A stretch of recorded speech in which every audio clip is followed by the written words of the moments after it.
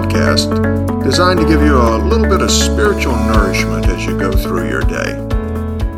Today, I'd like us to nourish ourselves by reflecting on the question, what's so great about Easter? Have you ever wondered about that? Why do we need Easter at all? Didn't God give Moses a system of animal sacrifices in the Old Testament that seemed to take care of the whole matter of man's sin? If there was already a way for sin's penalty to be paid for, why did Jesus have to come anyway? Why was Easter necessary at all? Well, today's passage will give us the explanation. We're reading today from Hebrews chapter 10, verses 4 through 10. And the word of the Lord says this, "For it is impossible for the blood of bulls and goats to take away sin. Consequently, when Christ came into the world, he said, 'Sacrifices and offerings you have not desired, but a body you have prepared for me. In burnt offerings and sin offerings you have taken no pleasure.' And then I said, 'Behold, I have come to do your will, O God, as it is written of me in the scroll of the book.' Now when he said, 'You have neither desired nor taken pleasure in sacrifices and offerings, and burnt offerings and sin offerings, these are offered according to the law,' then he said, 'Behold, I have come to do your will.' He does away with the first in order to establish the second. And by that will we have been sanctified through the offering of the body of Jesus Christ once for all." It's a wonderful passage of Scripture, isn't it? But what does it mean? Well, the author of Hebrews begins his explanation in verse 4 by telling us that the Old Testament sacrifices of animals, bulls and goats, he says, could never take away sin. Those sacrifices were never intended for that purpose. Rather, they were merely pictures of a better sacrifice that would come later, provided by God in a very special way. And we arrive at that part of the explanation in verse 5, where we're told that when Jesus came into the world, he himself affirmed that this system of Old Testament animal sacrifices was not what God desired.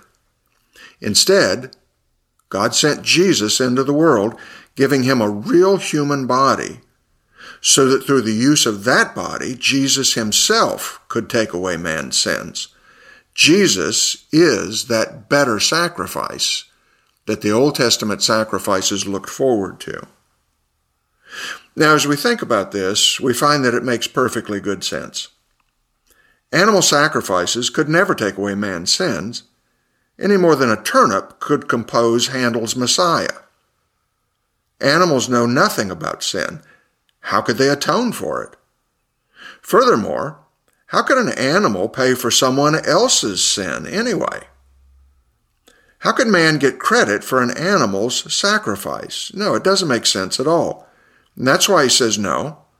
The blood of bulls and goats can never take away man's sin. It can only picture how man's sin would be taken away when the better sacrifice was offered for sin. Now that better sacrifice was Jesus, to whom God gave a human body to offer for man's sins.